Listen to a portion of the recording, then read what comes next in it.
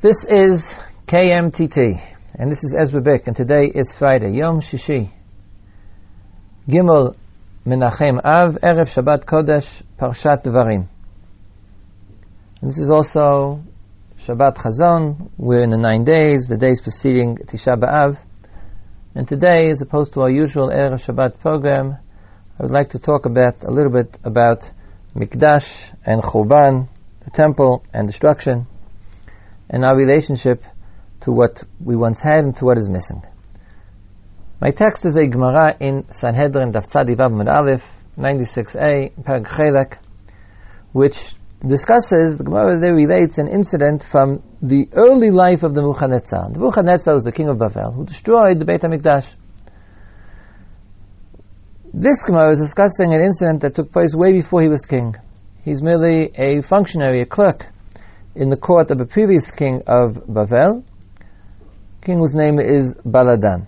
At this time, Bavel is an insignificant kingdom. The important empire in the Middle East is Ashur, Assyria. As we know, the king of Ashur, Sancherev, conquered Yehuda, placed Yerushalayim under siege, almost destroyed Yerushalayim.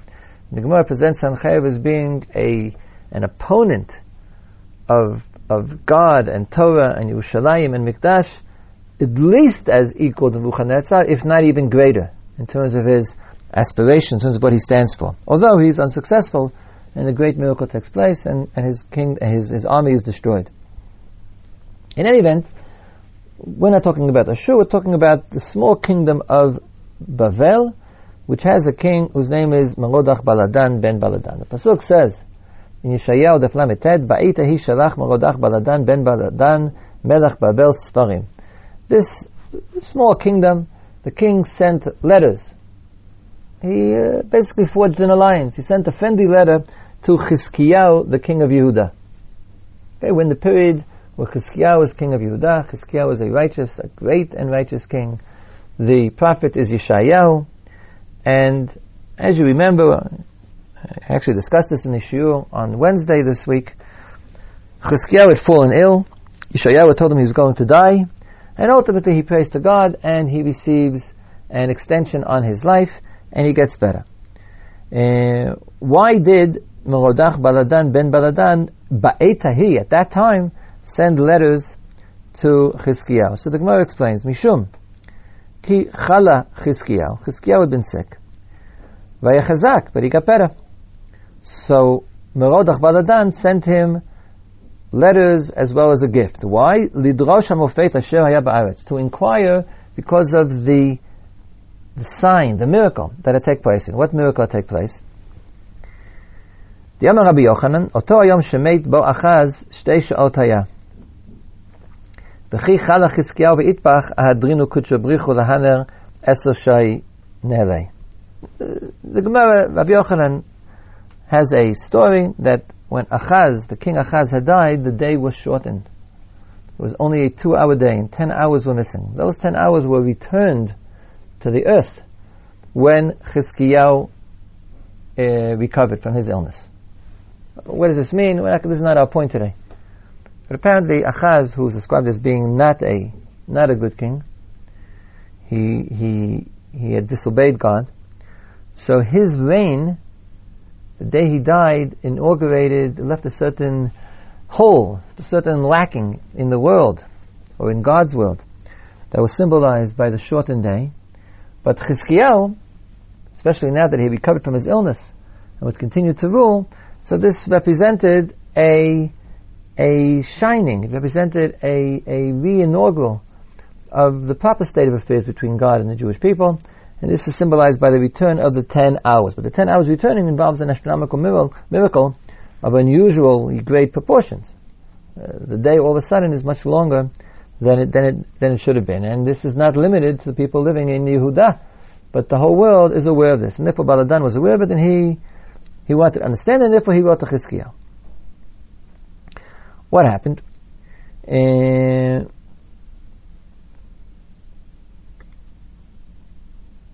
Amar Lahem, Baladan said to his advisors, Maihai, what's going on? Why is the sun hovering in the sky for so long?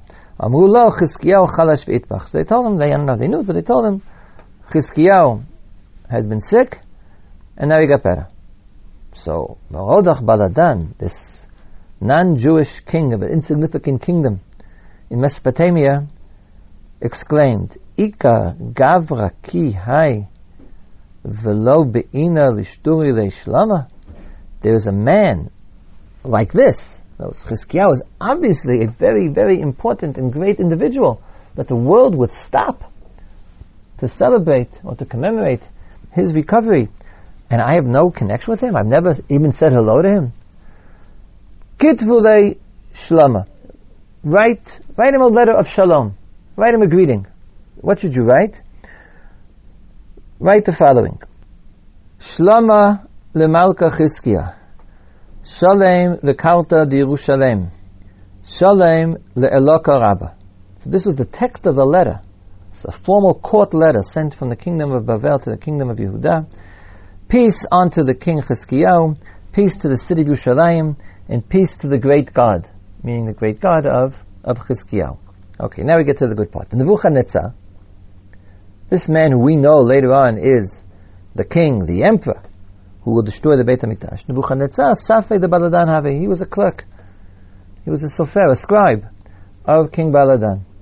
He wasn't there, he was away, it was his day off. Okay, he wasn't in court that time. So somebody else wrote the letter. When he came, he said to the people who had written the letter, he was the main scribe, they were only his assistants, he said to them, what did you write? Tell me the text that you wrote. So they said to him, this is what we wrote, what we just quoted before. Peace unto King Chizkiyahu, peace unto the city of Yerushalayim, peace to the great God. He said to them, Nebuchadnezzar said to the scribes of Baladan, Keritu le eloka rabba, v'kachtivu v'katvitu le levasof. You call him the great God. Remember, we're dealing with idolaters, with pagans. There are many, many gods. The expression, Eloka Rabba, means the God who is greater than all the other gods. So to us, the whole concept is ridiculous. We would not think of praising God by saying that He's the God who is greater than other gods. But to a pagan, that's true praise. There are many, many gods, but the God of Yehuda, the God of this not particularly significant kingdom on the coast of the Mediterranean, He is Eloka Rabba. He's the God of all gods. Elokeha Elokim. Melech Machei Melachim. So you've called Him the great God, but you wrote Him at the end. You gave Him the last shalom. First you said shalom to Chizkiyahu, then you said shalom to the city of Jerusalem, and then you said shalom to the great God. Amar Ella, he said to them, Hachi Ketovu, this is the way you should write it. He should reverse the order. Shalem le'eloka rabba, shalem le'karta d'Yerushalem, shalem le'malka d'Chizkiyahu. So he told him to reverse the order, put Chizkiyahu at the end, first God, then Yerushalayim, then Chizkiyahu. You'll ask as an aside, why does Yerushalayim come before Chizkiyahu? I think it's clear that that's proper protocol, although I don't know what they have or why they wrote it wrong the first time. The Yerushalayim is the kingdom of David and all his descendants. It's the dynasty. Chizkiyahu is only the individual. So first God, then Yerushalayim, and then Chizkiyahu. Amrile, so they said to him, Karyana de igata iu labi pavanka. They said to him, look, if it's your idea, then you should be the shliach. You should be the person to take care of it. This is a famous expression used today in rabbinic circles. If you have a good idea, we tell you to fulfill it. We tell you the one to carry it out. The problem was that the letter had already been sent. He started running after the shliach, the person who was carrying the letter, to get him back, in order to fix it. Ata Gavriel v'ukmei. Gavriel, the angel, the archangel Gabriel came and stopped Nebuchadnezzar from running. Amar Rabbi Yochanan. This is our crucial line now. Ilmalei ba Gavriel b'hamido lo hayat takana l'soneim shel Yisrael. Had not Gavriel stopped Nebuchadnezzar after the 4 steps that he had taken in the right direction, then there would never have been any future, no hope for the Jews.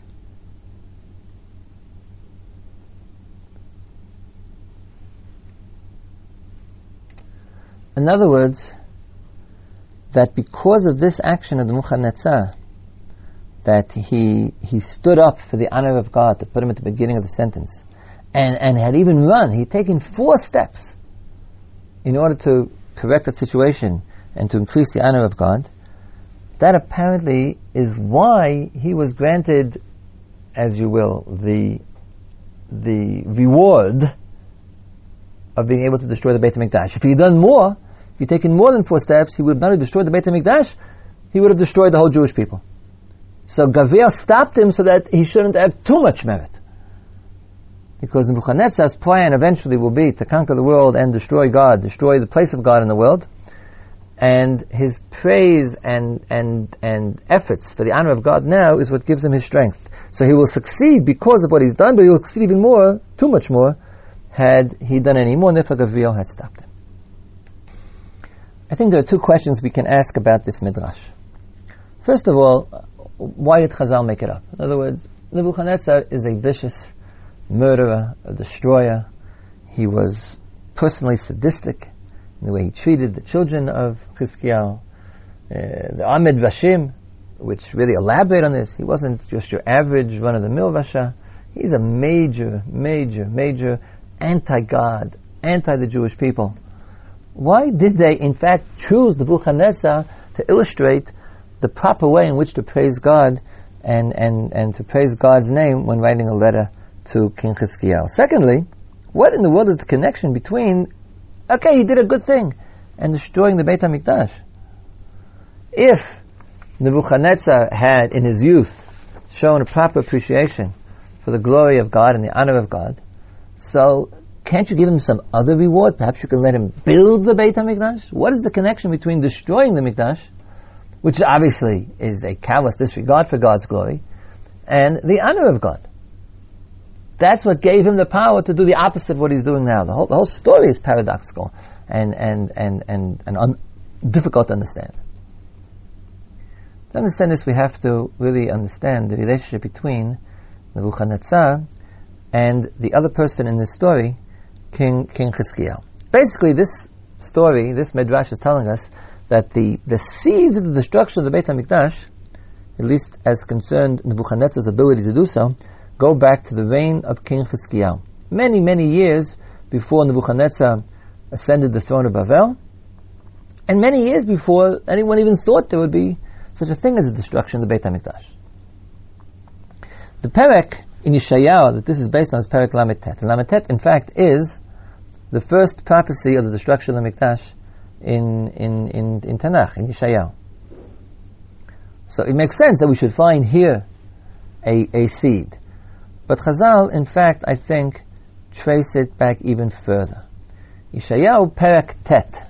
The 9th Perek of Yeshayahu is a Perek that talks about Geula, not about Churban. And it has one of the most important psukim about the Mashiach. Ki yeled yulad lanu ben nitan lanu vatehia misral shichmo vayikra shemo pele ya'etz kel gibor avi ad sar shalom. There will be a child born, and he will carry the future on his shoulders. His name will be Pele Yoetz Kel Gibor Avi Atzah Shalom.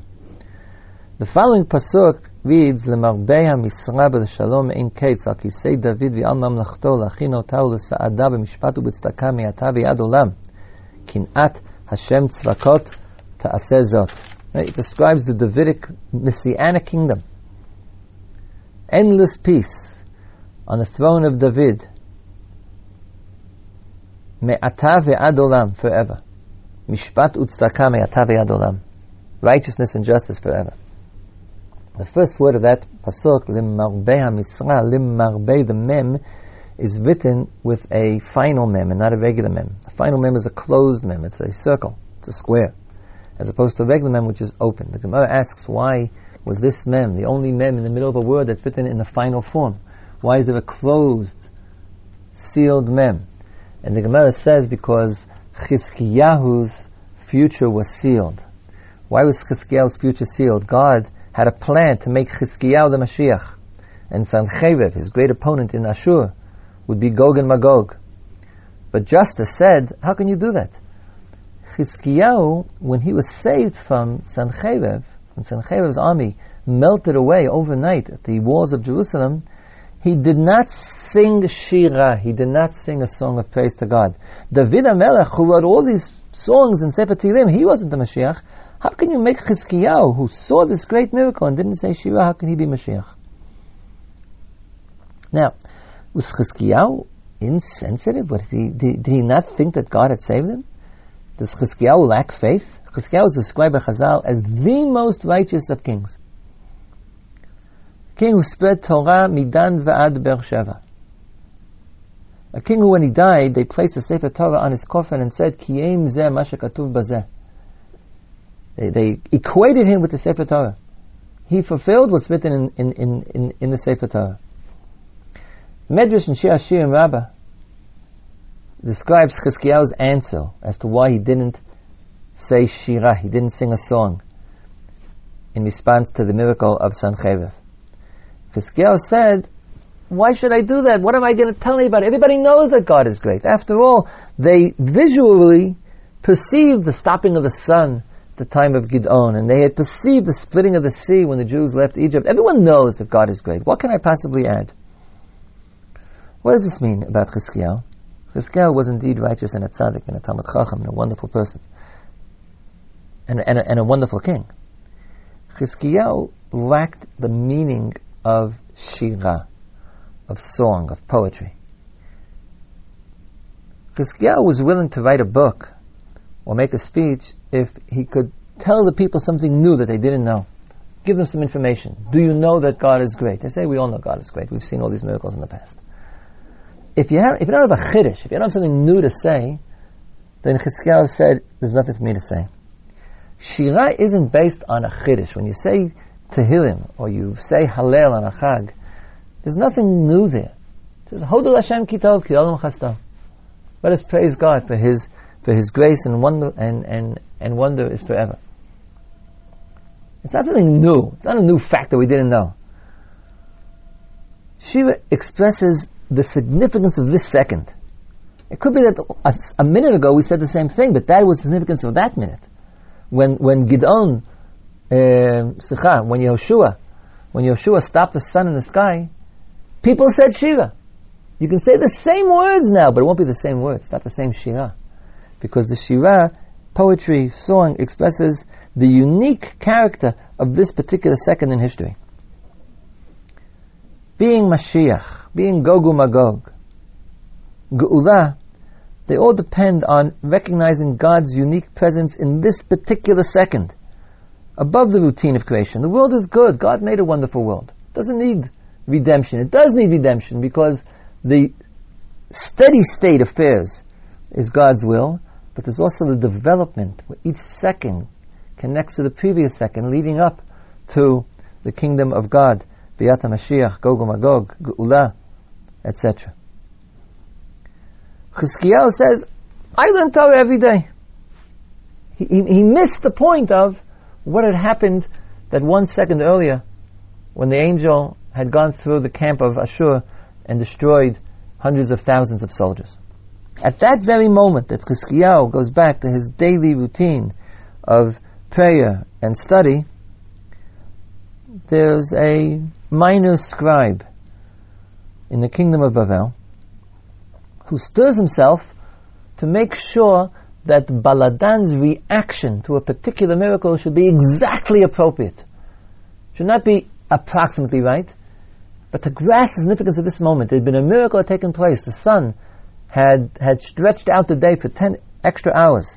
And Baladan, Nebuchadnezzar, realized that this is an occasion to praise God. What do you say? You don't say anything chiddush. You say, Shalom le'eloka Rabbah.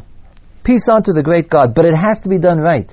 And he stirs himself and begins to run. He takes 4 steps in the right direction in order to prevent the moment from being not merely overlooked, but even slighted. That this moment should get its absolutely proper reaction. It's the exact opposite of Chizkiyahu. Chizkiyahu can let the moment go by and not give it any special significance. He doesn't need to give it special significance because he's a tzaddik. And he does every day the same thing. He learns, he davens, he does mitzvot. No day is different than any other. Nebuchadnezzar is a rasha. Most of his days he spends probably doing evil. But at a given moment, he indeed grasped that this moment requires a perfect reaction to its unique significance. The glory of God, in this Gemara, Shlama le'Eloka Rabba, is proclaimed not by the steadfast walls of Yerushalayim or the mitzvot of its king, but by the sofer, the safra of the king of Bavel. And at that moment, the prophecy of the eternal kingdom of God and the peace of David's kingdom is closed, it's sealed, it's limited, it's restricted. And then, not that there's a gzeirah now to destroy the Beit HaMikdash, but when the sins of the generations begin to increase, the prophecy of Yeshayahu and Perek Tet cannot overcome the approaching Churban. What is the Mikdash? What is the temple that we do not have? Chazal make a point of saying that in the temple there were constant miracles. It was a place where the laws of nature didn't apply. The fire burnt on the Mikdash, on the altar, on the Mizbeach, in rain and snow, never went out. The light of the menorah lit up all the streets of Yerushalayim. There were no street lamps in Yerushalayim because the Beit HaMikdash lit up all of Yerushalayim. Etc. There are many Gemarot. The Mikdash was a place which was not steady state nature. It was the unique. It represents not daily natural law, but constant revelation, direct presence of God, nevuah, prophecy, revelation. Every second there was the presence of God at that particular second. If we cannot grasp the unique revelation of a moment, then the Mikdash loses its basis of existence. Now the world can exist without a Mikdash. It's a fact. For 2,000 years, the world has existed without the Mikdash.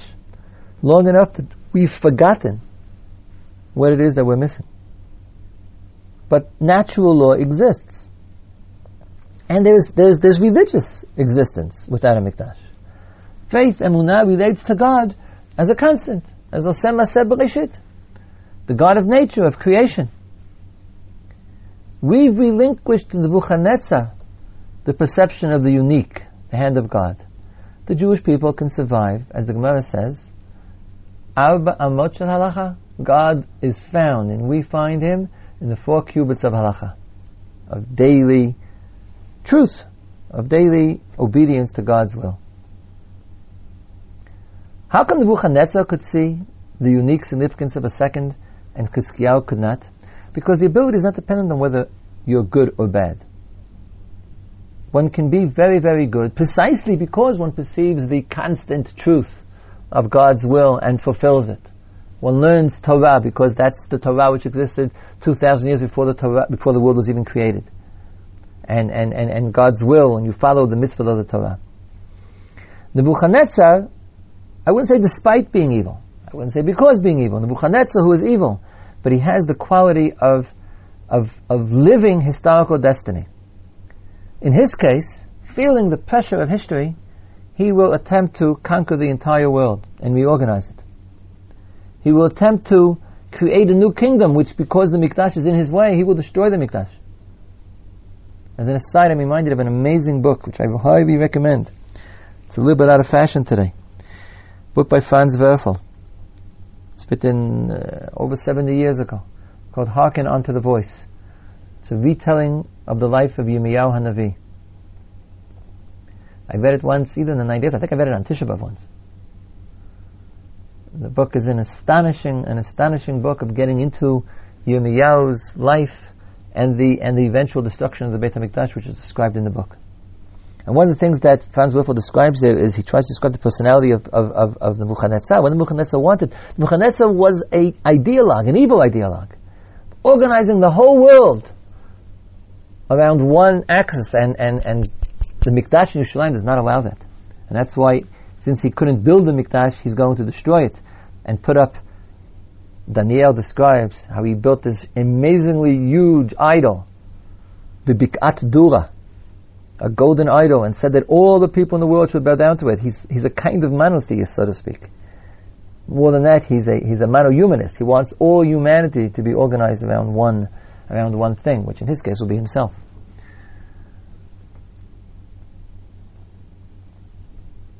That's what Chizkiyahu is missing.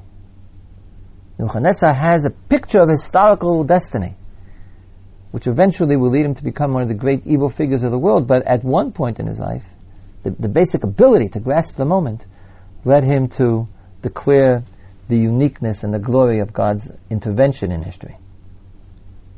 The Gemara says that Kol Dor, every generation in which Mikdash is not rebuilt, is a generation in which Mikdash has been destroyed. In other words, don't imagine that we live in a state where there is no Mikdash. There's no such state. There is a state like that, but that's the wrong way to look at it. From the point of view of Mikdash, you can't have a state where there is no Mikdash. You have a state where the Mikdash is being destroyed. Something is happening. The dynamism, either it's built or it's destroyed. Something has to be happening. And the Gemara says that if we haven't been zocheh to have the Mikdash been rebuilt, then we are suffering through its destruction. And the question is, have we, who are basically students of HaMelech Chizkiyahu, we live in the world of Torah and mitzvot, Daled Amot Shel Halacha. Have we, the disciples of King Chizkiyahu, responded to the acts of God in the last 40, 50 years as merely a routine continuation of history? Has the return to Eretz Israel, the establishment of the State of Israel, the wars, Six-Day War, the return to Yerushalayim, everything that's happened in the last 25 years, do we all just see that as history exists, steady state? Or are we capable of indeed rising to acknowledge through words and actions the miraculous presence of God in our lives, in our history, in every moment? On that question, as to whether we will follow in Chizkiyahu's footsteps or arise above and say Shirah, as David HaMelech would have, on the answer to that question depends the ultimate outcome of the events that we are witnessing. ונראה לראות במהרה בבניין ירושלים ושמחת עולם על יושביה. And with that, I conclude today's broadcast, as well as the entire summer semester of KMTT. We're going to be going on vacation now for the next month. Chodesh Av is traditionally the month of vacation in yeshivot, and it's also the month of vacation of KMTT. I know you're not on vacation, at least some of you, but what can I do? We are. We'll be back in Chodesh Elul with a new set of shiurim, a new year, a new semester. Hoping you'll all be there. I'm hoping you'll be other people to join us in what is becoming a fast-growing community of people learning daily, learning together, and learning daily. I want to remind you all, those of you who already have subscribed to KMTT, to also subscribe to the mailing list. In the course of the next month, I'm going to be looking into several possible technological improvements, and we have a mailing list. There's a button on the left-hand corner of the website where you can subscribe very easily, one-click subscribe. It's not a high-value mailing list, once every 2 or 3 weeks at the most. But it's for announcements, which sometimes are important to know if we change the schedule or if something's missing. And in the next month, I hope there'll be important announcements to improve and enhance the KMTT experience. So it's important. It's definitely worthwhile to please be subscribed to the mailing list in your email. So if you're not subscribed, if you haven't subscribed yet, I know there are more people listening every day than have subscribed to the mailing list. I checked the numbers. So if you haven't subscribed, go to the website, www.kimitzion.org. That's www.kimitzion.org. You'll see on the left-hand side, top left-hand side of the website, there's a button to click in order to join the mailing list, the email mailing list. Tomorrow is Shabbat Chazon, the last Shabbat before Tisha B'Av. We read Chazon Yeshayahu. We're getting in deeply into the mood of the 9 days of Shavua Shachal Tisha B'Av. I'd like to leave you with the Mamar of Chazal. The Gemara says that the Mashiach will be born on Tisha B'Av. Another Gemara says the Mashiach is sitting now at the gates of Rome. I don't think the Gemara is simply trying to say kind of poetic irony. There's a certain aesthetic involved in the Geula beginning on the day of the destruction. I think the Gemara is saying something much more deeply. That in fact Geula does arise out of destruction. It has to do with what we talked about today. Geula is not a state which simply replaces Churban. Redemption replaces destruction. But everything is history, everything is development. And from the darkness, not just despite the darkness, but from within the darkness comes the light, the spark of redemption. Baruch Hu promised Navi Zachariah that the Tzom HaSiri, the Tzom HaRevi'i, the Tzom HaChamishi, the fast days that commemorate destruction will be in the future not merely eliminated, but will become days of Sason D'Simcha. Here in Eretz Yisrael we're suffering now through a very difficult time. This is not a minor skirmish in the northern border. 1/3 of the population of Israel is under the threat of bombardment. Yesterday there were 150 rocket attacks on northern Israel. If you try to imagine what it would be like to have 150 rocket attacks on the state of New York, or on London, or Sydney. There were 150 rocket attacks yesterday in the state of Israel. People are being injured. Soldiers were killed yesterday in very difficult fighting. It's a time, Chodesh Av, when we would prefer not to be engaged in such things. We know it's a time that if there is a reason for God to be angry at us, then we will pay the price in this month. But from within that darkness, we also know that the Geula will gleam. The first sparks of the Geula will come out from the period of Av. And we hope and we pray, and I hope that all Am Yisrael, all Jews in all places, are united now in prayer before Melech Yisrael v'Goala, that He should redeem His people, remember His people, and save His people, and return as King to Eretz Yisrael. Raise up Keren Malchut, Malchuto, Malchut David Avdo, the horn of redemption, the horn of the Davidic kingdom. And we should all quickly merit to see the beginning of the Geula HaShlema, Biat HaGoel, Mashiach Tzidkenu, Bimhera B'yameinu, Amen. Once again, you've been listening to KMTT. This is Ezra Bick in Gush Etzion in Eretz Yisrael, wishing you a Shabbat Shalom, Shabbat Shal Nechama, V'chol Tov. We'll be back in 1 month's time, beginning of Chodesh Elul, with Shiurim before Rosh Hashanah, for Rosh Hashanah. Then we'll have a semester in the winter. See KMTT as being a permanent part of Talmud Torah of Kol Am Yisrael. B'berkat HaTorah Mitzion, l'nechama v'legula krova, v'Shabbat Shalom, Kol Tov, and we'll be hearing from each other again in the near future.